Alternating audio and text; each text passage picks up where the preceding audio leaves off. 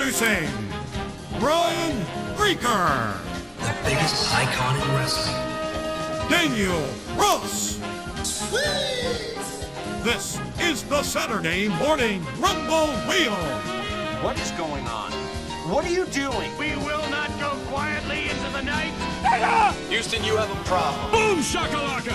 I'm sweating like a pig here. It's off and tough. Mr. Phoenix! Pizza. This. Help is on the way, dear. Good day, sir. Ladies and gentlemen, it is that time once again for the Saturday Morning Rumble Wheel, your weekly dose of nostalgia. I am Brian Breaker, and joining me as always on this journey to talk about some Saturday morning fun is my pal Daniel Cross. Daniel, are you ready for some Saturday morning nostalgia? Living in the Hall of Fame.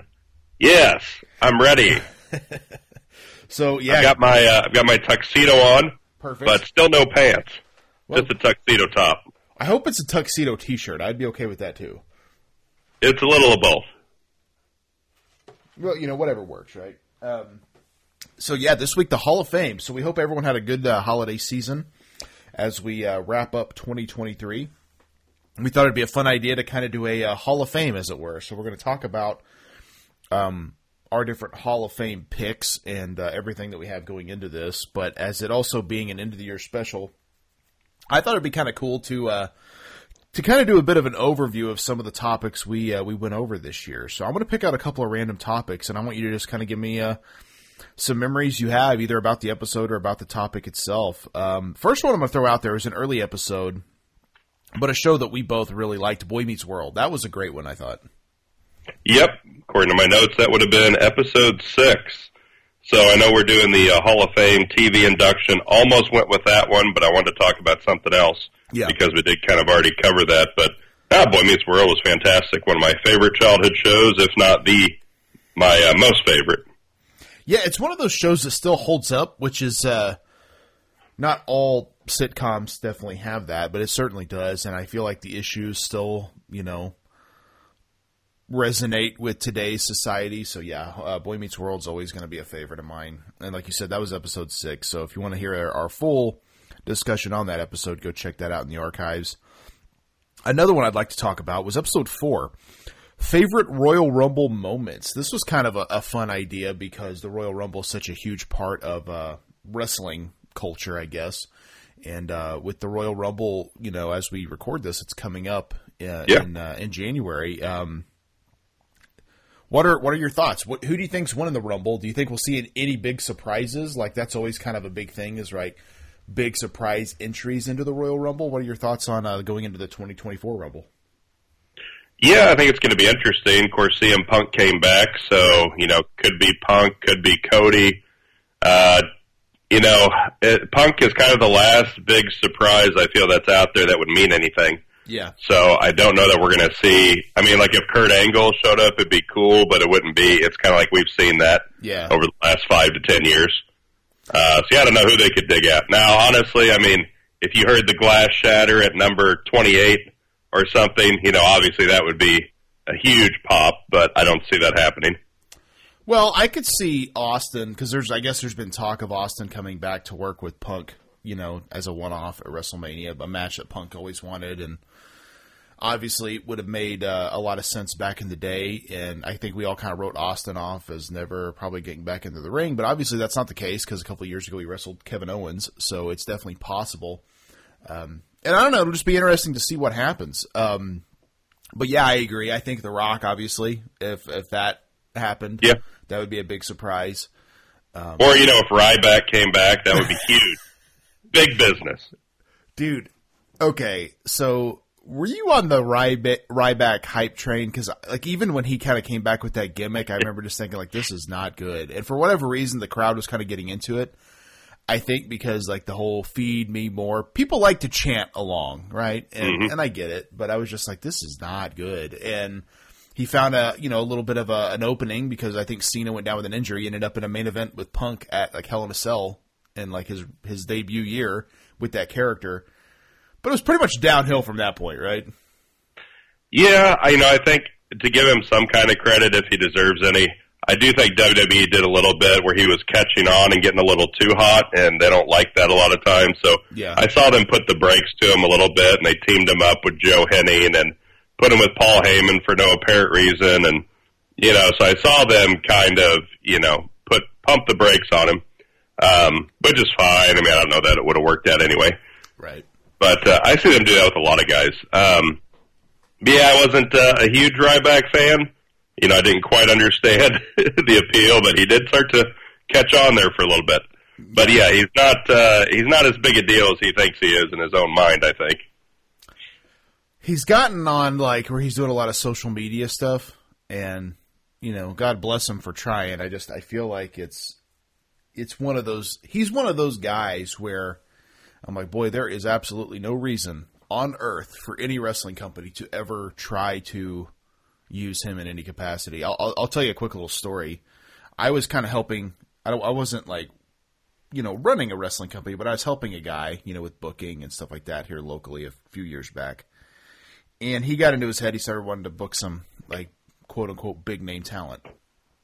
And that's one of those things. You get their price tag, and you kind of have to do that. Okay, is this even?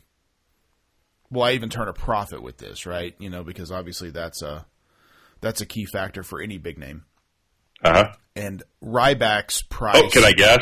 Yeah, guess his price. Okay. So just to put it in, let me tell you. What year are we talking? This is 2017. Okay. So like Piper, Nash, those type of guys, they're around the $3,000 to $5,000 mark usually. Yeah. Or they were back in the day. So I'm going to go with an overinflated view of himself. I'm going to say he wanted $10,000. So no, it wasn't that much. Okay. It's worse. He wanted $5,000 plus you have to book his friend because he will only wrestle him. He wanted a direct flight, no connections, which we were in Tulsa, Oklahoma. Everything's a connection, Mm-hmm. Like there's a handful of places you're going to fly out of, but it's going to be Denver, Dallas, Houston, not happening, right? And then he wanted a very specific type of rental car and a 5-star hotel. So you're talking like 7,000. Oh, probably more than that, really. I mean, yeah. You think about a flight and everything else, I would say you're probably, like you said, $10,000. I bet with everything, you're kind of approaching the $10,000 mark. And, this promoter was trying to do things as cheap as possible, which made sense to me. But it was things like, well, hey, I'll pick you up at, the airport. And because, it's essentially like you're coming in for the day and you're leaving the next day. I'll pick you up. I will put you in a... he had a connection to put people in a casino hotel. So it was a nicer hotel. Was it 5 stars? Probably not. But, it, we have a Hard Rock casino out here. And so it's like a casino hotel room. Not terrible. Plus there's things to do in the area. Yeah. And let's be honest. You can Uber. Not a big deal. You don't need to drive, I don't think. And it's a day, But yeah, I just thought his demands were way over the top. And it was funny because he asked me, what do I think? And I was like, oh, definitely not. He's like, you don't think so? It's for Ryback, 100% no. If it's he would have to draw 1,000 people at least just to cover his own. Yeah. But not only that, it's Ryback. He asked me, I'm like, dude, I think you should take someone who's closer to the $1,500 mark, like a Hacksaw Jim Duggan, and again, I don't know his rate, but that's just a guess. I'm like, I think that's bigger, me personally. Yeah. I don't need to see the guy wrestle necessarily, but Ryback, I don't see anyone being like, oh my God, we got to go see Ryback. Who cares? And that's also my view of I like the legends more than the current day guys. But anyway, he ended up emailing him back a few months later. Hey, I'm running a special discount if you book me in the next month, $3,500 per appearance.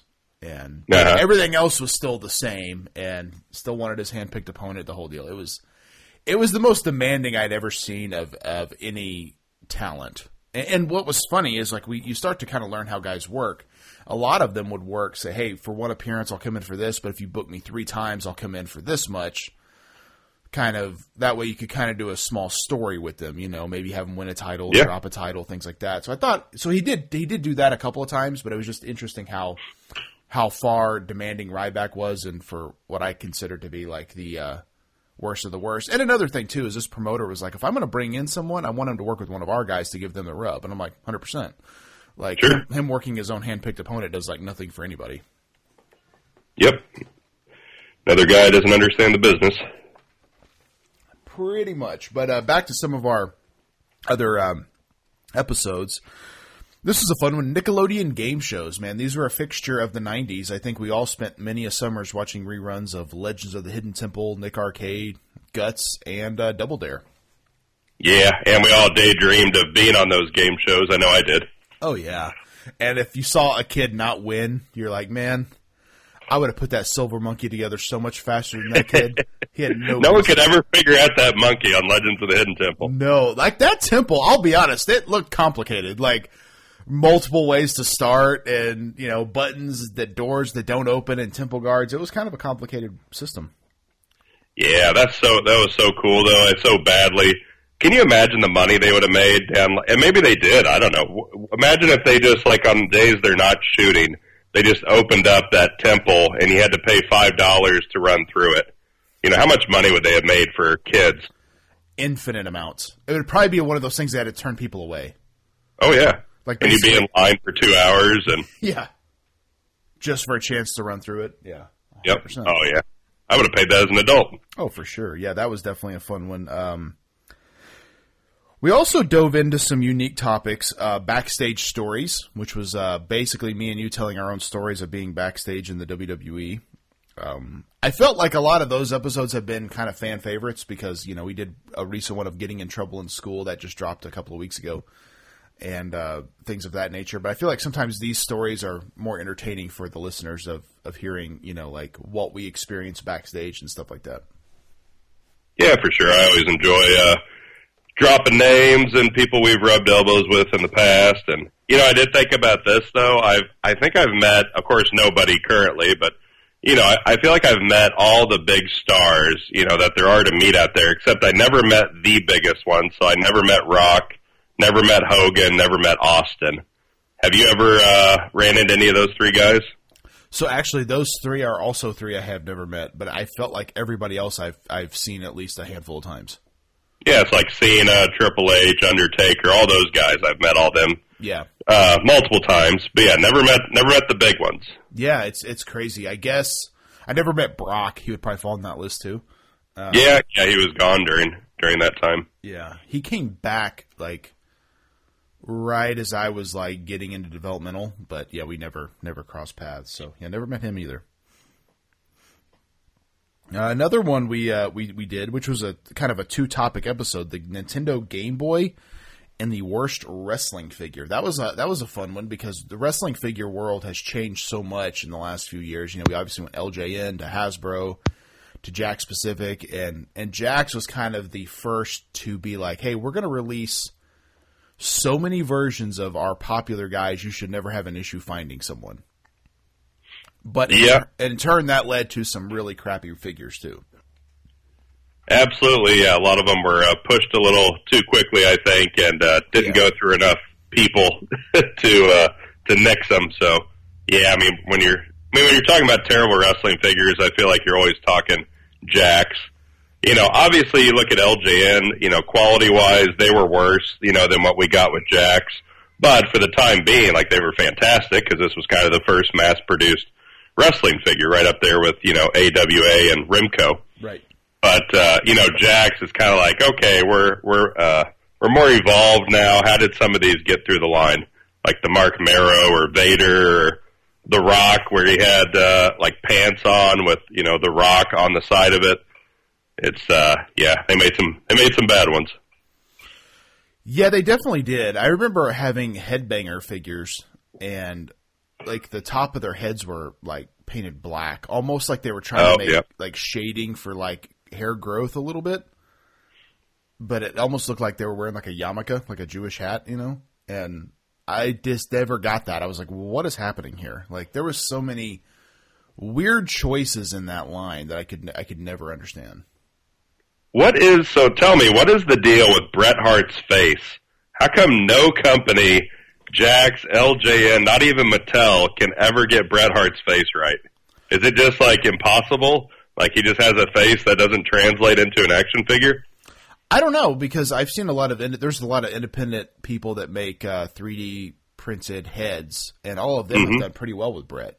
Like, okay. Or is it just me? Every figure I see, it's just like, that does not look like Bret Hart. You're not wrong. A lot of people feel that way. I know Mattel struggled with a lot of the women, too. There was a really bad Sasha head.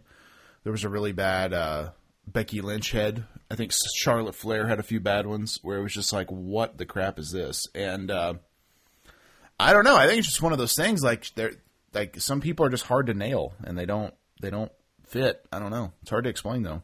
And Jazzwares with AEW, a lot of their heads have been pretty bad, I feel like. Yeah, I remember Bret Hart. They just released one or showed images of one. I don't know if it's going to be an Elite or what it is, but anyway, yeah, his face looks more like the British Bulldog than it does himself. It's like really kind of fat and chubby, and yeah, that's one they've struggled with. I don't know. Like, there's so many where I'm just like, what is this? And I feel like the Hasbro head's probably the best one he's had. Yeah, actually. Which is crazy that they nailed it in like 1991, but in 2023 they can't figure it out. Yeah, I almost feel like his Jakks ones are just about as good as what Mattel's doing. No, I agree completely. We covered some other really good topics. The Three Ninjas movie, which is always a cult classic for me, one of my personal favorites. Yeah, I enjoyed it. Toys R Us, favorite pizza. The Sandlot, another good one. The Mighty Ducks, Ernest movies more recently, that was great. Happy Meals was really fun. WWE Films was insane. And then even TGIF, which was, man, that was on the wheel from day one, and I was kind of wondering if it was ever going to get selected. Yeah, we finally got to, I think, episode 40 or 41 or somewhere around there. But yeah, it was episode 40. Yeah. Well, and how about our very first episode about handsome Harley Race? Yeah, and then what's funny is if we had done that intentionally, I don't think anyone would have cared. Like if we started off with that, but it was legitimate. Like that was the first poll that won. It was Harley, so it was like, what a perfect way to start the entire series of this show. I mean, it could have been better. Yeah, and we've been going about 10 months strong. I think we started like in February or somewhere around there. February 18th actually have the date right there. Yep, and we had we had a lull in there for a little bit where we couldn't produce episodes, but for the most part, we've hit every week. So we got a lot more stuff happening. I want to throw it out there to guys like Steve Hoker and a good friend of the show, Richard Ewell, just hit me up with about 5 new topics that will be going on the wheel relatively soon. So we got a lot of cool stuff happening. But as we talked about this week, is going to be our Hall of Fame special. So we have 5 topics, and each of us have picked a thing to go into the topic, and that will be the class of 2023 Hall of Fame. And we'll continue this every year. Last week of the year, so we'll do this again in 2024 and moving forward. But I'm definitely ready to get started. So our 5 topics will be a toy line, a TV show, a movie, something involving wrestling, and then a random thing. So that could almost be anything, which really kind of leaves it open, man. That's going to be such a fun topic because who knows what's going to go in that one. Absolutely. But yeah, I'm ready. Or what are we doing first? Well, I think let's start with the toy line because, I think with this, it's such a wide range of things you can include and why you want to include it. I'll let you go first on this one. Basically, let us know the toy line you chose and why you chose it. Sure. So my induction to the 2023 Saturday Morning Rumble Wheel Hall of Fame under the toy category is my favorite toy line of all time growing up and still is today. They've reproduced it. Super 7's put some new figures out about it. But my induction is Toxic Crusaders. Very nice. So we're talking, I can run through of course it was only one line, but I think 9 figures total. But there was Headbanger, there was Dr. Kill-Em-Off, great name for a bad guy. Absolutely. Bonehead, Major Disaster, Dog Pound, No Zone, Psycho. What was the guy's name? Radiation Ranger, of course, Toxie. And then Toxie was the main guy. And then it came with some vehicles, the Apocalypse, Attack Copter, the Crusader Skater, the Hideous Hovercraft, Smog Cycle, and the Toxic Turf Surfer, all released in 1991. And I love this line just because they were very close to Ninja Turtles. They could have fit, and of course they were made by Playmates, could have very easily fit into a Ninja Turtle wave or two. The colors were fantastic, everything bright neon, oranges, pinks, blue, green. Those were always kind of my favorite colors in a toy line, back then. And then just really fun characters. So, and also is kind of it fit the trend because in the 80s and 90s, it was definitely popular to take an R-rated movie and then somehow kind of dumb it down and clean it up for children's consumptions, whether it be a cartoon or a toy line. So that's what we have here with the Toxic Crusaders, of course, coming from the R-rated movie Toxic Avenger, which is not made for children. No, it is not. Very grotesque movie. But no, you're right. I think this was kind of a trend. Obviously, Toxic Crusaders also had a Nintendo game. They had a Game Boy game, a Sega Genesis game, and even a cartoon, like you mentioned. So, to me, this was perfect for an action figure line. Like you said, they go very, very well with your Ninja Turtles. So if you collected Ninja Turtles, this was kind of a fun subline to throw in there too, which I think is really important and really cool. And no, I agree. I actually have recollected all of these now except 2. I don't have No Zone or Headbanger. That's the only 2 I'm missing, so I'm on the hunt for those. But yeah, this line is absolutely fantastic. It's definitely one of my favorite lines of 90s action figures, and I know there's a company now that's kind of producing new characters. I'm sure you've seen that, where they're going to supposedly be in somewhat similar scale to the Playmates line, and I think continuing classic toy lines like that's really cool, so I'm excited for it. Yeah, and I think those toys were actually going to be continued had the line went to a Series 2, so yeah, that'll be cool to see. Yeah, it's one of those things where I'm sure like it didn't quite have the popularity they were hoping for, so a second wave never happened, which is unfortunate, but I'm sure back in the day that happened a lot with a lot of different toys where they just never made a second one because they just didn't have the money or they felt like the drawing power to do it. All right, so what about you? What's your inductee? All right, so my inductee into the Saturday Morning Rumble Wheel class of 2023 Hall of Fame for a toy line, I chose WWF Hasbro. And the reason I chose this, I guess it could be the entire series technically because it's a wide-ranging series.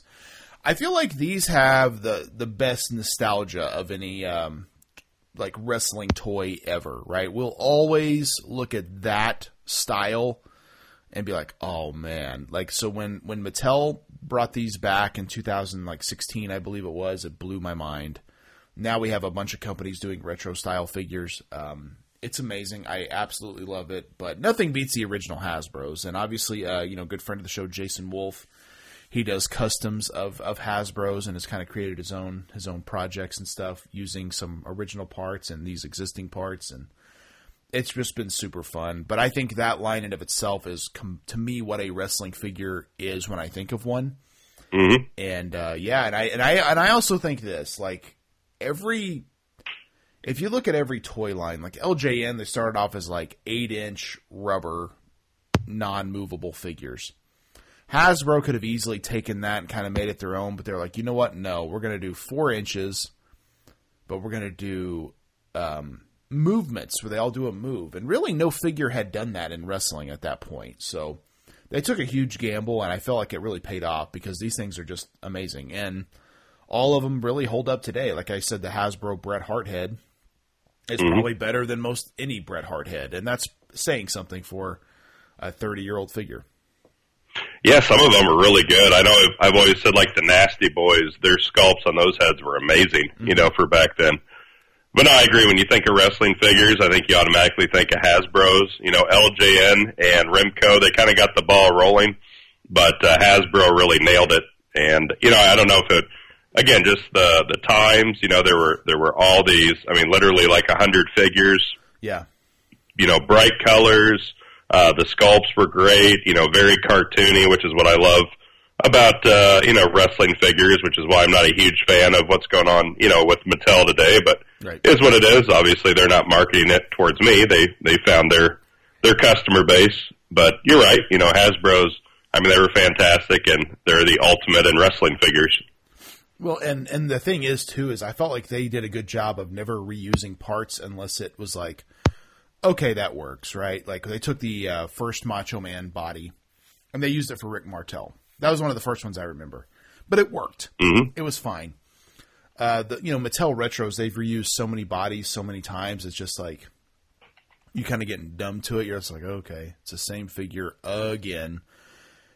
I mean, Hasbro gave Skinner his own new sculpt, everything completely brand new. And so that to me has always kind of been like, wow, they really went the extra mile with every guy, you know, and kind of like when Razor came out, Razor Ramon, they gave him his own sculpt with the vest. They could have easily put him on a Sid Justice body, because I know a lot of people have done customs like that, because it's, you know, he's boots, knee pads, and trunks, and, you know, had the big torso, so they could have used that for Razor, but they were like, no, we're going to give him his vest, because that's Razor's look. And so I always felt like they went the extra mile to make sure all of them looked as good as they possibly could. Absolutely. Yeah. Until maybe the last wave. There's some questionable choices there, but it was also right at the end, so I give them a pass for that. I love the Yokozuna one, just because it's a brand new sculpt and it's a big amazing. Fat guy. Yeah, it's awesome. It's a really, really good figure. All right. So next up will be our TV show. What do you have for our TV show Hall of Fame? So I'm going to throw a curveball at you. I know we text back and forth, but I was going to induct, maybe we'll save it for next year, The Simpsons Halloween, but we just kind of got done talking about them. I wanted to bring up something new. Okay. So my show that I've chosen, definitely a Hall of Fame candidate, and my inductee, a show that started also in the year 1991, just like Toxic Crusaders, went on for 8 seasons until 1999, and it can be summed up in one sound, which is Home Improvement. One of my personal favorites. Oddly enough, I considered this one for it, and I probably would have next year had you not already done it. But yeah, Home Improvement still holds up to this day. It's still funny. I think it's on Disney Plus and Hulu, so if you want to rewatch it, it's fantastic. They have some of the best Christmas episodes. They have some of the best Halloween episodes. I mean, Home Improvement is fantastic. It's so good. I can't put this show over enough. Yeah, you know, again, it's on Disney Plus. That's where we've been watching it. So, you know, we'll watch an episode or two a week, or you know, and then like you said, it still holds up. It's still fantastic, hilarious. Of course, you got Tim, Brad, Randy, Mark, Jill, Al. You know, just everything on that show worked. It was lightning in a bottle. I know they've tried. Some people actually say that the new one with Last Man Standing. Some people say, "Oh, it's just as good," but I don't know. I can't. I know. I see Tim on there, and all I can think of is like Tim and Jill, and it just doesn't seem right. Him interacting with another woman. But no, Home Improvement was great. You know, again, I don't know why, but it just, you know, everything clicked. It's just kind of had, you know, we talk about it in wrestling all the time, the it factor. But, you know, this show had the it factor. Can't really pinpoint it. Just everything worked and gelled together. Mm-hmm. Of course, one of the highlights was, you know, every episode Tim did something, you know, to himself. What was your favorite Tim Taylor accident? I always liked gluing the head to the table. Yes. And the reason is because, like, you know, Al always threw in, like, now we have to remind our viewers how dangerous this glue can be. It will, you know, instantly bond to your skin. He's like, and Tim was always like, oh, come on, Al. Every idiot knows that, you know, or whatever it was. And then he accidentally, I think he drops something. And he goes to pick it up, and you see his head hit the table. Of course, Al hasn't noticed right away. But then you see Tim, it's so funny because his hips were coming up, like he was trying to come off the table, but like his head was in place. Oh, so good. And then of course he ends up walking in the house and that piece of wood they cut off, but it's still glued to his head. Just beautiful. Absolutely. Yeah, my favorite was when he dropped the big steel beam onto Jill's car. That's a good one. Yes, that was fantastic. I remember him electrocuting himself with the dishwasher. Yeah, it was first episode. Yeah, exactly. Or the pilot, anyway. Yeah, he got the hammer stuck to his tongue up on the roof trying to do Christmas decorations. Yeah. Falling into the porta potty through the top. I remember that one. It's such a good show. Like I said, the memories are flooding back. And there's so many special episodes too. Like anytime he introduced like the man's bathroom, the man's kitchen, the man's bedroom. Those are always fun episodes on Tool Time. Or when he had like the K&B construction guys. I'll never forget where they showed how they made a hot lunch on the job site, and one guy blowtorched a grilled cheese. And yeah, that's fantastic. And one guy was like, I call this one a Shishka Billy Bob, and he pulls out a dipstick in his car, and he's like, you really want to make sure you get all the oil off there. And Tim's like, looks pretty good, doesn't it now? And he goes, still thinking about that dipstick, Tim. It's just so ridiculous. And but it was a show that, like, as goofy as it was, like, Tim was a good guy. Like, he took care of his boys. He obviously had his faults, as far as maybe not being super present for his wife at times, but ultimately it was a really good show. It to me, it still holds up. I love it.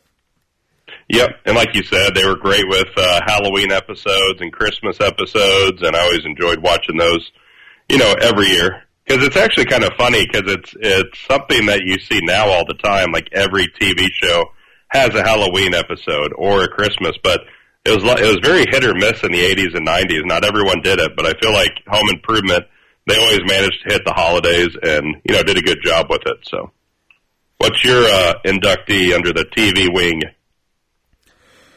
So I'm inducting another classic. And again, I considered, like you mentioned, Boy Meets World, and I considered Home Improvement as well. But I had to go with this one because I felt like this was like the first one. If I were to think of a 90s or 80s sitcom, this is the one that comes to mind. And I think you know what I'm talking about. Full House. Full House was a fixture of my house growing up for many, many years. And, it's kind of one of those shows where realistically the show is pretty goofy, but it's got one of the saddest plots you could ever imagine for a sitcom where, this guy who's in his late 20s, early 30s, has three girls, one entering, her teenage years, one kind of 4 or 5, and one is a baby, and he loses his wife, to which we eventually find out is from a drunk driver. So he enlists the pretty help. Heavy. Dude, right? I mean, it's so sad. Like when you actually think about what the plot is, but he enlists the help of his brother-in-law, who's kind of a rock and roll rebel motorcycle riding guy, and his goofy stand-up comedian best friend to essentially move in with him to help him raise his girls. And, kind of an interesting thing, because I think any guy in that situation would be like, yeah, I need help. And any, friend, especially as a single guy, like, yeah, I'll do what I can. I'll help you out. But, man, talk about a huge undertaking for his single buddies to come in and kind of end up being like father figures to 3 girls. Yeah, am I wrong? But this was kind of taken off of 3 Men and a Baby, the movie. Oh, it had to be. Was it the idea? I mean, maybe I don't know the year. I'd have to look into that. But I kind of, for some reason, remember hearing that. It's definitely a similar plot, if nothing else. Yeah, but no, Full House was fantastic. I don't know, man. I've seen every episode at least like a dozen times. It was one of those shows that was always, playing reruns when I got home from school, or, the new episodes came on every Tuesday night or whatever it was back then. Yeah. So, yeah, fantastic. Like Uncle Jesse, when, the wedding episode where he was feeling, getting cold feet and feeling, that all his wild days were behind him. So he decides to go skydiving. So the end of the episode of him being late to the wedding because he was stuck in a tree. Right. Yeah, fantastic. There's so many fun episodes in this, but yeah, it's definitely one that they brought it back with Fuller House. I watched a little bit of that because I was so stoked for that, and I was like, this doesn't really hit the same, I don't feel like, but it was cool to see a continuation, I guess. But yeah, man, it launched the careers of a lot of those actors on that show. It's like you said, it was an everyday watch for me after school. I always watched Full House, and there's so many episodes I remember, and like they had a lot of good Christmas episodes too. I don't think they did it every year, but I remember one where they got stuck in an airport, and they that was a good one. And they ended up dressing the airport up to make it look like Christmas because everyone was kind of stuck there over the holidays. So, always good fun, and ends up. You think about it because obviously Uncle Jesse's planning to be there for a little bit, and then it's like, I'm gonna shag out of here pretty soon. And a couple of times he kind of, like you said, with the cold feet in the wedding, he ends up kind of being like, I gotta get out of here. Like I can't. This isn't who I am. I'm not a family man. I'm a rebel. And but he ends up getting married to Rebecca, who comes on as Danny's co-host on his talk show, Wake Up San Francisco, and they end up getting married and then move into the attic, which they refurnish into like a little apartment and have 2 kids of their own. So their full house gets even bigger with more people. I mean, like the biggest thing I notice in watching that show is, could you imagine how like insanely difficult that would be to live with that many people? Yeah. Like that would be so insanely difficult. Oh yeah. Yeah. So many people. Like my favorite episode probably, or one of them, was, you remember when Michelle was having a birthday party and Uncle Jesse and Stephanie, they somehow all 3 of them got locked into a gas station. Yes. And they had to like make do with what they have and throw Michelle a birthday party. So they like stacked up a bunch of Twinkies to make it look like a birthday cake, and they used a bunch of oil and grease to paint themselves up like clowns. Right. Yeah. Fantastic. Yeah, definitely fun. Don't know if it would work today. I mean, pretty cheesy show, but for the 80s and 90s, it definitely was a home run. Oh, for sure.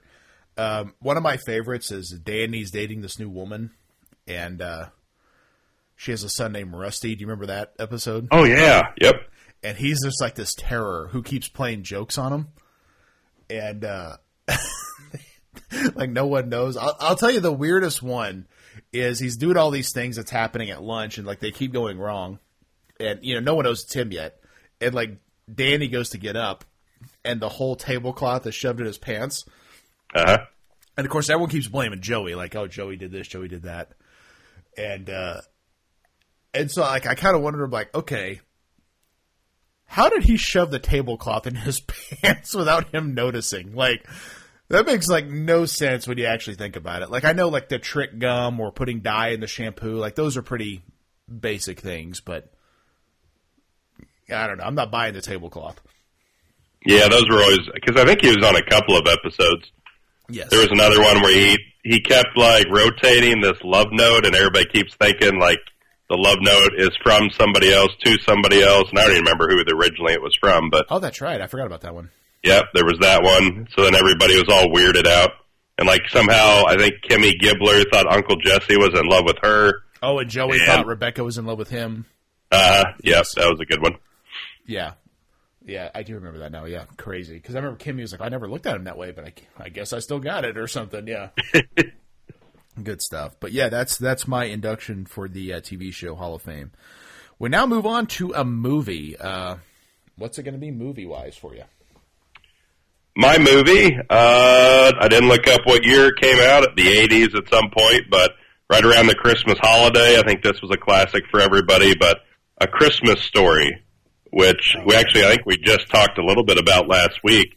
But from what I understand, kind of the history of it wasn't a huge hit when it came out. Right. And then Ted Turner or whoever at TNT was looking for some cheap content. So they decided to start doing this 24 Hours of A Christmas Story. And whatever year that started, definitely The Christmas Story grew in popularity, and now it's pretty well a holiday tradition for everybody. You got to watch The Christmas Story at least once during the Christmas season. It's one of those movies. I think I talked about this it was last week when we talked about it. It's a very unusual comedy because like some of the timing on it is just odd. But if you first watch it, you may not get it, but after a few viewings, just laugh hysterically at the timing. Like one of my favorite lines, because the whole time Ralphie is basically narrating, him wanting this BB gun, right? Yep. And like he's at the breakfast table, mom's like yelling at Randy to hurry up, he's going to be late. The dad's reading the paper, and he wants this Red Ryder BB gun, but he doesn't know how to pitch it, right? And he says something to the effect of, the reporting that bears are showing up at like something such and such store, and the dad and mom just look at him like, what? And he just kind of like, you could see like, oh, defeated. Like, and then the subject gets quickly changed and they're discussing something else. And because he's trying to pitch like, oh, I need a BB gun to shoot these bears, right? And it's just, the timing of it is just so ridiculous and so on so many levels. That's what I think is so great about the show. Or like the creepy mall Santa, or like department store Santa, and or like the weird kid line that's wearing goggles, and he's like, I like the Wizard of Oz, and he's just like smiling all creepy at him, and he's like, yeah. I like the dad on that probably the most. I feel like he kind of tied the whole movie together, mostly because I don't know about your dad growing up, but I could definitely relate to this guy's dad. How he'd always he gets so mad, like trying to fix the furnace, or the car would break down, or something was always going wrong, like in the house. Or very, very relatable. Or when he gets the flat tire, he's like, 4 minutes, time me. Like he's so determined he's going to change his flat tire so quickly.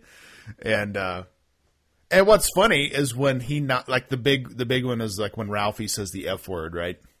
Yeah. And he knocks the like the dad's the one at fault. He knocked the whole thing of bolts out of his hand, or the nuts, I guess.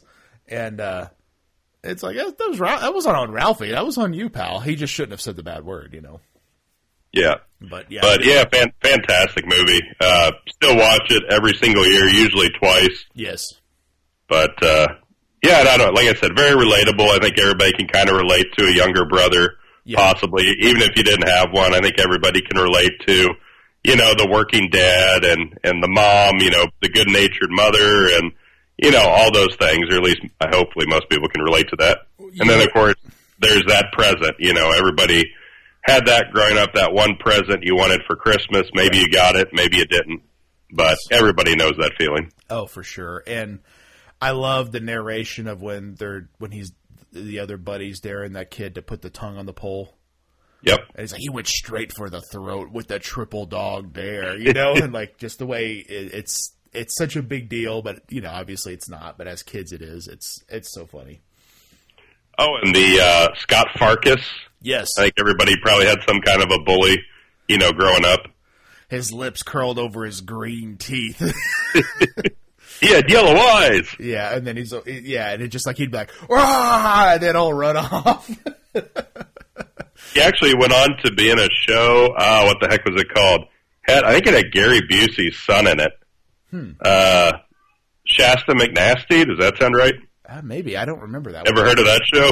But he's actually, the guy that plays Scott Farkas is not really that tall. But I think at the time he was like a really tall kid. But yeah, he's actually relatively short, which is kind of funny. Yeah. Dang it. It was Titus. Remember the show Titus? Yeah, he played his brother, right? Yep. Played his brother. Yes. Classic. With Stacy Keach. Yeah. Another great actor. And I don't remember who the blonde guy was. Some stand-up comedian that he was Christopher Titus. That's who it was. That was his. Oh, was that his real name? Okay. Yeah, but it was actually a really funny show. It just didn't last real long. But yeah, anyway, good one. Good movie. What about yours? So I'm putting in a movie that was a classic in the 90s. I remember renting this movie probably 3 or 4 times before I actually bought it because it was one of my personal favorites. I'm talking about The Three Ninjas. Yes.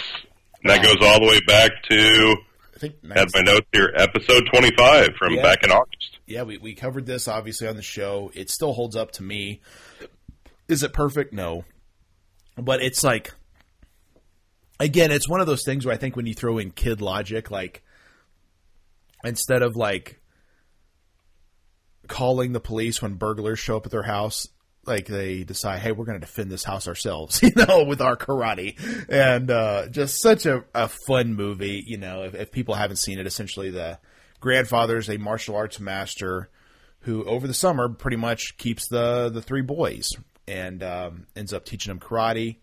Dad's not a fan, doesn't really approve, because that's his father-in-law.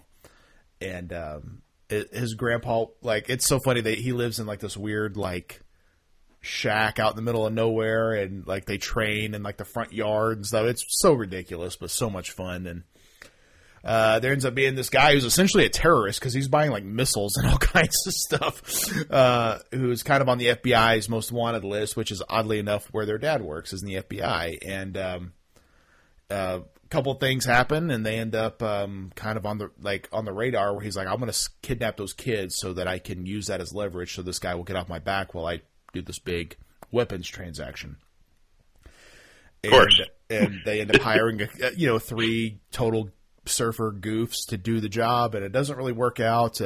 But again, the show's so 90s. Like, you see them playing Nintendo and, playing basketball at school and riding their bikes and doing all these big jumps and stuff. It's a totally a 90s movie. And then that scene, obviously, it's similar to Home Alone, which was a huge hit, where they end up kind of setting traps for these burglars. Hitting them in the face with pepper bombs and putting oil and soap on the floor so they slip and fall. Putting X-Lax in a soda so that they get the runs. It's just such a fun movie, and I watch it every so often. It's a lot of fun. It is. I think that's what you can sum it up with is just it was 90s fun. Not the best acting, terrible stunt doubles, but, fun costumes. If you were to throw Home Alone and the Karate Kid into a blender, you would come out with, the Three Ninjas. Yeah. So, yeah, fantastic 90s kids movie. Well, and it's so campy in a lot of ways. Like, I like when they're at the house, they realize the boys have been kidnapped, and all of a sudden they see this guy in the shadows, like, hey, freeze, don't move! And it's Grandpa, and he's wearing, like, this satin ninja suit.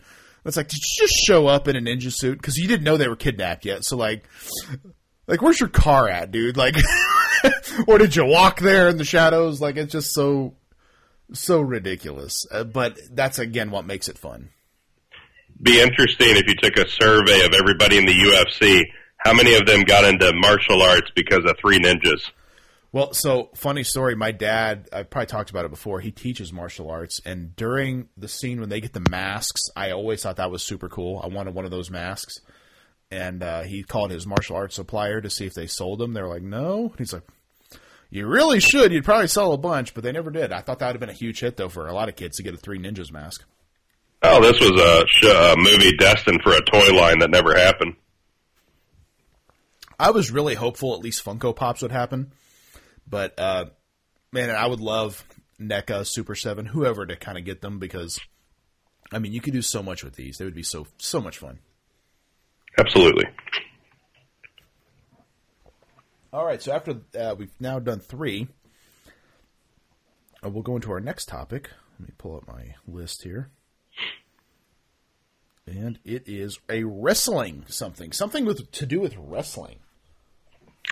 So for me, my wrestling item, it is a belt, and this belt debuted on Valentine's Day, 1986, ran all the way through WCW, until WCW was bought out by WWE. It debuted then in WWE in September of 2002, and was just, well, I say recently, but dang, it's always been 10 years ago. They retired this belt in 2014, but my wrestling item or wrestling themed thing is the big gold belt. Nice. Love that belt. I think it's the best looking belt that's ever been made in pro wrestling. And I think most people would agree. Usually it's either like this or the Winged Eagle WWF Championship, is what people will debate on. And some people, the NWA, 10 pounds of gold. But for me, best belt of all time has to be the big gold belt. I tend to agree. I think it's an amazing belt. It literally, to me, exemplifies like the world champion. Like if you were going to say, hey, this is guy's the world champion, like that's the belt that you would, look at. I think it's and when Ric Flair brought it to the WWF in 1991, that was insane to me. Like, because they never mentioned competition back in those days, but seeing that on WWF television when they were first able to air it, that was insane. Yeah, and being called the Real World's Champion. Yeah. Of course, then in like '96, when you had the famous NWO, when they came and they spray painted NWO over the top of it, that was so simple but yet groundbreaking. I thought. Yeah. Oh yeah. That was so cool. Back in the '90s. Well, because graffiti was such a big thing too, and they were like that was kind of their trademark. They'd spray paint NWO on guys, like they're tagging them, and like it'd be humiliating to be like spray painted by somebody. And so you spray paint a belt, and it's like you're basically spitting in the face of anything that's historical. So yeah, it was a really cool move. And nowadays they're kind of replicating that with the action figures, giving them the NWO sprayed painted belts, which is kind of cool. Yeah, well, and back then too, it was like, whenever they told us about belts back then, we totally believed. They're like, oh, this belt cost $300,000 to make. Yeah. And we're like, yeah, that probably seems about right. So then you have a guy, or the $1 million championship, which costs $1 million, right, to make, because it was solid gold and diamond encrusted and all those things. So, you had a guy here who, this was before replica belts and all those things. I mean, back then, the only thing you could get was like a little, maybe like a foam belt with a little plastic plate on it. So to have someone come in and spray paint it, it was like, oh my goodness, he just like defiled something that cost $30,000 to manufacture or something, or they'll never get another one or whatever it may be. So, yeah, it was pretty cool. Well, I just actually heard about this the other day, but September, when they debuted that in September 2002 with Eric Bischoff, when he just gave that belt back to Triple H. But just how big of a moment that could have been had they done it right, instead of it was pretty much just like a little opening segment on Raw, like, here's the world champion, but, bringing back this belt that had been around for so long, like that could have been such a huge moment back then. Well, and that was during the the brand split, the early days when it really wasn't going well. And, I mean, I don't know if that ever really totally went well, but I remember, like, they were like, oh, the world champion and the women's champion will be on both shows, but the tag belts will be exclusive to Raw. So it's like, so if you're a SmackDown tag team, you have nothing to fight for at all. Like, it made more sense when they did separate titles. I still think it'd have been cool if they did a separate title and then a world champion and make that just one instead of making like 3 world champions. That was a little weird when they were doing that. But, then the Intercontinental title and the U.S. title is kind of like, okay, that makes sense. There's a secondary title for each show. But then you end up with so many titles, and now like guys are holding 2 belts that are the same title. It's kind of gotten really convoluted over the years. So what do you know about the resting place of this big gold belt? So I've heard Conrad Thompson will tell you he's got it. Scott Steiner will say that he has it. Hulk Hogan says that he has it. Where is this belt? And I know there's been probably multiple ones, which is why maybe everyone feels like they have the original one. But what do you know about it for today? Oh, I don't really follow that. I know Conrad Thompson is a big belt collector, which that'd be quite a weird collection to actually buy event-used belts, because that's so cheap. So, yeah, and actually I just heard he just bought the WrestleMania 17 big gold belt that was The Rock's, the big winged eagle belt or whatever, and the one that he lost to Stone Cold at WrestleMania 17, which WrestleMania 17, like dollar amount-wise, or maybe adjusted for inflation, biggest WrestleMania of all time. So now apparently he has that, but yeah, I don't know. Actually, Conrad Thompson. So here's a funny story. I emailed Conrad Thompson just about Harley's belt, the NWA belt. I just want to know, hey, I know you're a big belt guy. What do you know about the one that Harley actually possessed? And then what else do you know about where did all these belts end up? Like the original ones, how many were there, et cetera? So he actually told me then that, yeah, he has the original WCW big gold belt. I don't know, again, if he does or not. But I think the only reason he responded to my email is because he thought I might know something of how to get a hold of Harley's NWA belt. Which Harley didn't have like a ring-worn NWA belt, but it was a belt that I think after he won his 7th world title, they made for him special out of Mexico, I thought. But I think that's the one that Harley had that hung above his desk for years and years. That sounds right. Because it's probably not like it's probably more of a replica. But I mean, again, I replicas and stuff that's always been fine to me. I never needed like a full on exact I want that exact belt. Like if I was going to collect one, but that's just me personally. Yeah. I bought one. I bought a replica just kind of as a reminder of Harley. Mm-hmm. Of the NWA belt, but interesting, yeah. But as far as the big gold belt, I can't think of a better belt. It just, it hit on all cylinders. The etching on it. As far as I know, maybe the first title where they actually put the names of the people who won it, and then would put that on a plate, and put the plate on the belt. So that was pretty cool. And it's, it was a great design. I mean, it stuck around for over 20 years, actually almost 30 years. Yeah, true. It's been almost 40, 86 to, whatever it was, 86 to 2014. Well, and even now, they have the World Heavyweight Championship that's not the same, but it's designed after that, so, Yeah, I'm not a fan of putting the big WWE logo right there in the middle of every single belt that they have. What do you think? See, I feel like WWE, they follow trends, which I've never been a big fan of. And, I'm not a big fan of the WWE title and the women's title being basically the same design, but they're doing that to me because that's what the UFC does, where they're all kind of like the same belt. They're just different. Yeah. And I don't really care for that. I want titles to look unique because that's what makes them, to me, meaningful. I will say, AEW's world title, I think it's great. And the TNT title is not the best, or anything like that, but I think their titles should be unique and different. Otherwise, it's what's the point? Mm-hmm. So, what's your inductee for the wrestling wing? So I went in a different direction, and I went with something that I felt was craptastic. But it's something I saw as a kid, and I still have the memories, which is why I chose it. And when the WWE Network launched in 2014, it was one of the first things I wanted to watch because I was like, this is insane. And that's the event WCW Halloween Havoc 1991. We actually covered the entire pay-per-view in our archive, so check that out. But this is the famed Chamber of Horrors match, which, if people don't know, it was a big giant cage that completely surrounded the ring and had it didn't have a top on it. But the inside, the top of the cage kind of curved inward, so it would be almost impossible to escape. It would be really hard anyway. Which I thought that was kind of a cool concept where, you could get out of the top, but you're going to almost have to go monkey bar style, because it curves in. Mm-hmm. It would be very, very, very, very challenging.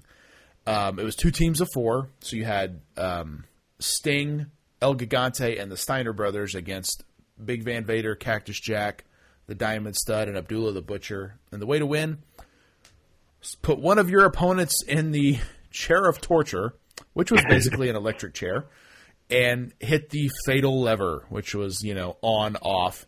The match does not go well. The switch is falling on itself back and forth, and so it was ridiculous. But Rick Steiner ends up belly-to-belly suplexing Abdullah into the chair, puts all the stuff on. It's not even on his head. And Cactus Jack hits the lever, unbeknownst to him that Abdullah's in the chair, and he proceeds to get electrocuted. But so it's insane, but it's also an event where we see, a really good match with Stunning Steve and Dustin Rhodes. We see a really good match with Bobby Eaton and Terry Taylor. We see the WCW debut of Ravishing Rick Rude. Main event with Ron Simmons and Lex Luger, which actually features our mentor, the one and only Harley Race. So to me, it's an event that will always, be special to me because I remember watching it as a kid and remember thinking, as I got older, because this is before you could, go back and just watch this stuff on YouTube or see clips or whatever. I was like, did they really have an electric chair in wrestling, or am I remembering that wrong? Is that a real memory? And so, right. And so I'd never been able to rewatch it until the network, and then I was like, I got to watch this, and it was as bad as I remember. But really cool to see again. Well, you blew right by, probably match of the night, Oz versus Bill Kazmaier. Oh, main event anywhere in the country. Twice on Tuesday. Mm-hmm.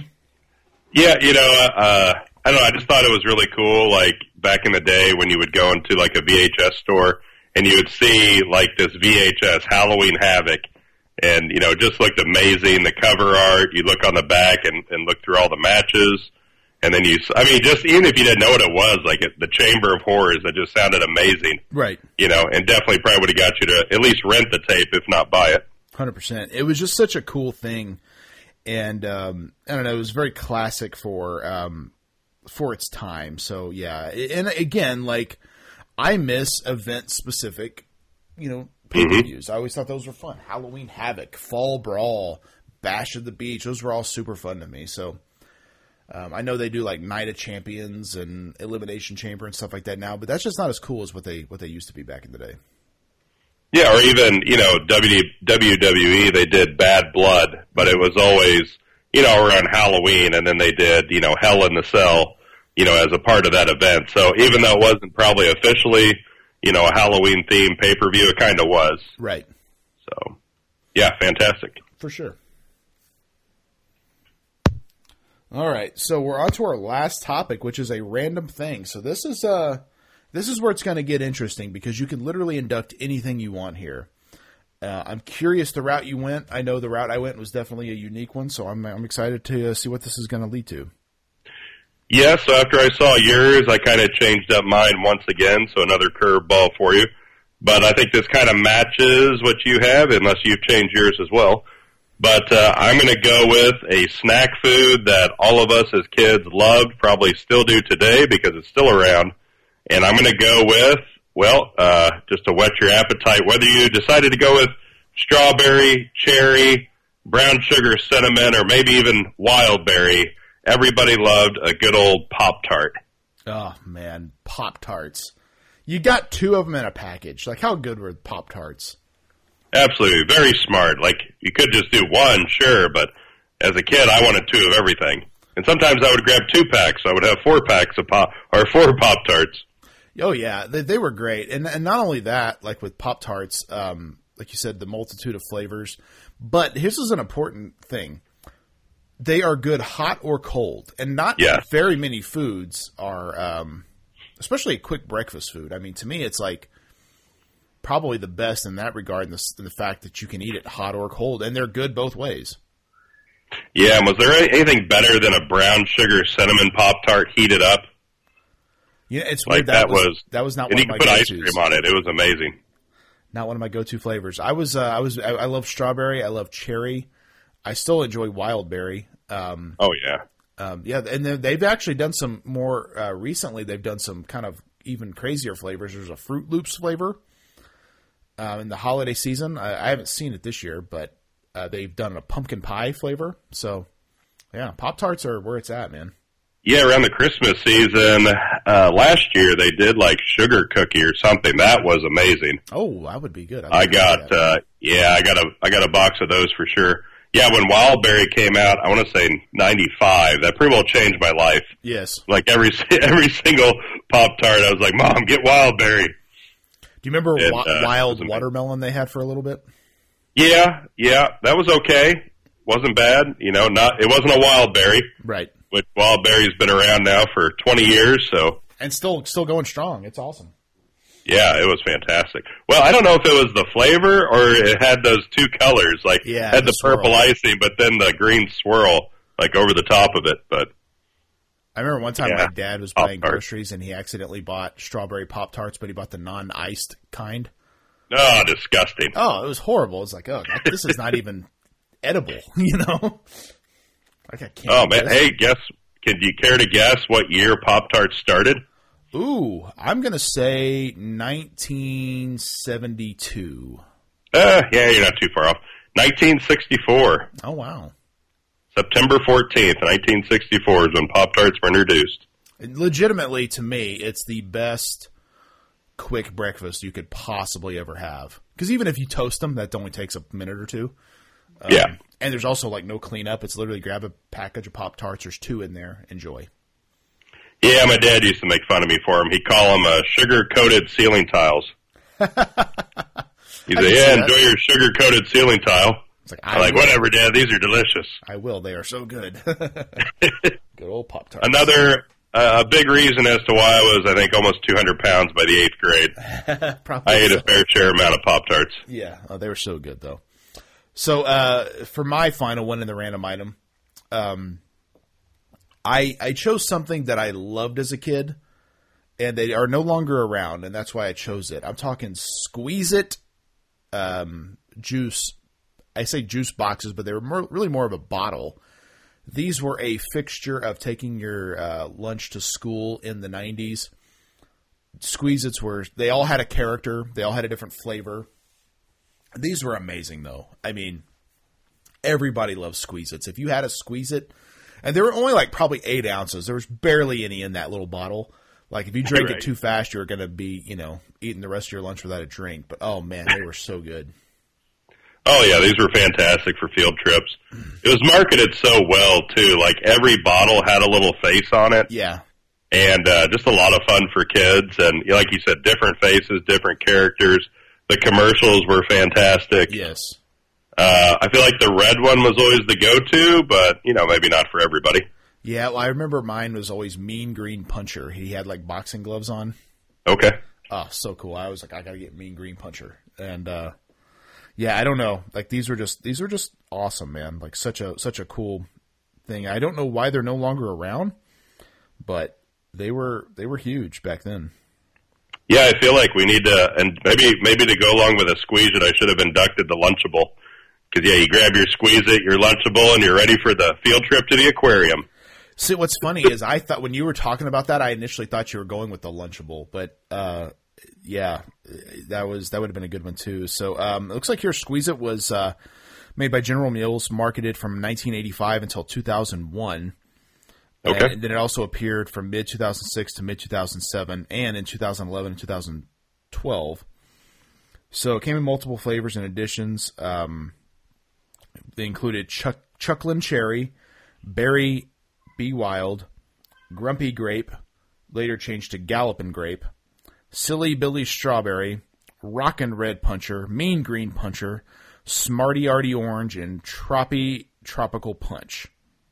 Okay. And each one had a different, color bottle. But yeah, these were great, man. Yeah, I think anytime you can mix characters in with your food, give it some sort of a mascot, you're always going to have good success in the 80s and 90s. Definitely. So that concludes our 2023 class of the Hall of Fame. We hope you guys enjoyed that. We will be doing more in 2024. We're looking forward to that. But as we wrap up 2023, well, Daniel, we got to spin the wheel for next week, man. Let's spin the wheel. It's a new year, new me. All those things. All those things. Let's make you a big what is that? New Year's resolution guy? If I feel like I'm going to keep it, but I mean, I feel like every resolution is kind of always the same for everybody. This year I'm going to try to get in better shape. This year I'm going to try not to eat as bad, and it's like, that's probably not going to last. This year I'm going to finally kick that heroin addiction. Exactly. That's mine every year, but never works out. Never works out. All right, here we go. Let's see what we got here.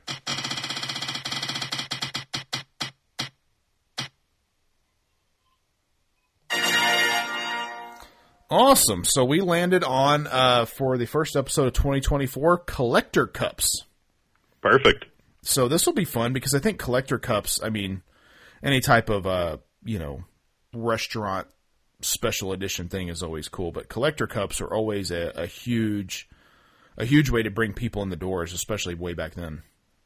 Yeah, it's so funny, isn't it? Like, I don't know how marketing works anymore, but it's like all you had to do was make a collector cup. And I know me personally as a kid, like, that's all I wanted to do then. I wanted to go to McDonald's every single day to see if I could get a new collector cup.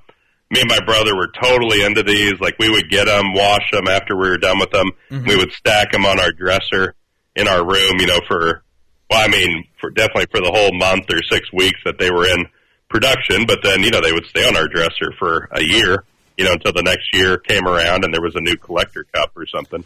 Oh, what's funny is, I don't know if you remember this, but any of the ones I had, which I didn't have a bunch, but I did have a few, like after a couple of runs in the dishwasher, like they started kind of peeling away. Like they weren't great quality, but man, to be able to I gotta, like Batman Returns is now in theaters and collect all 4 collector cups. You're like, oh, I gotta get all these, like they were just so cool and such a fun marketing item for sure. Oh, I love collector cups back then. And actually, even today, they were still kind of cool when you would, I don't know if you had this in your theaters, but you go to a theater and you get a large drink and it'll be some kind of a collector cup of a new movie coming out or something along those lines. But oh yeah, I think so. And those hold up about 5 times in the dishwasher until those start peeling away. Little better quality, but not by much. Yeah, it's such a cool thing. And like I said, I feel like it's weird because nowadays I don't see commercials for McDonald's like ever, right? And so I'm sure they're still out there, but like I don't really watch cable television and I haven't in years. So it's like, man, that was such a fixture of our childhood to see the new toy, the new promotional item for all those restaurants. And I feel like that was a big driving force to where we went. You know, it's like, what do you guys want? Ooh, I want McDonald's because you knew Batman Returns cups were coming or they were going to have, you know, Hot Wheels toys or Super Mario toys or whatever it was. Like that was always a driving force to where you wanted to eat at. Yeah, well, you know, when you say collector cups, you probably think about the plastic one from the 90s, but there was also a lot of the 80s glasses, which I think is kind of where it started. Like, you remember when you would go to, like, Pizza Hut or maybe even McDonald's, you could pay, like, an extra $1 or $2 and get a collector glass that was, like, some kind of hand-painted Ronald McDonald on the side or or something like that, or Smurfs. I remember there was always, like, a lot of glass Smurfs. And glasses out there. Like sometimes it'd be like special edition watches. Buy one of these for $1.99 with the purchase of a value meal. It's like, oh man, I can go get a Aladdin watch. I must buy this. Right? So stupid, but it was fun. That's kind of what the '90s were all about.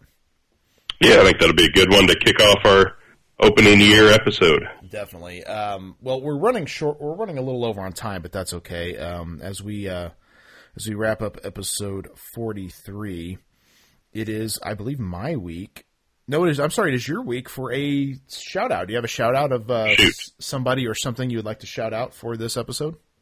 Oh, probably, but just to wrap up the episode, whatever. I know I'm going to plug the thing that you say a lot. Find your joy. So to wrap up our 2023, whatever it is that makes you happy out there, find your joy and make yourself happy.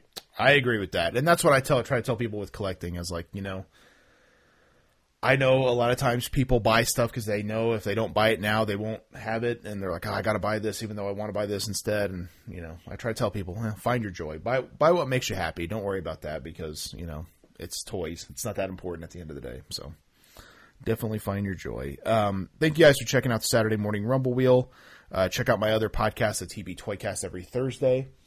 And that is all we have for this week. We hope you guys had a great Christmas, a great holiday season, a great new year. We will see you in 2024 with some Collector Cup talk. Should be a lot of fun. So thank you guys for checking out the Saturday Morning Rumble Wheel, and we'll see you next time with some more weekly nostalgia.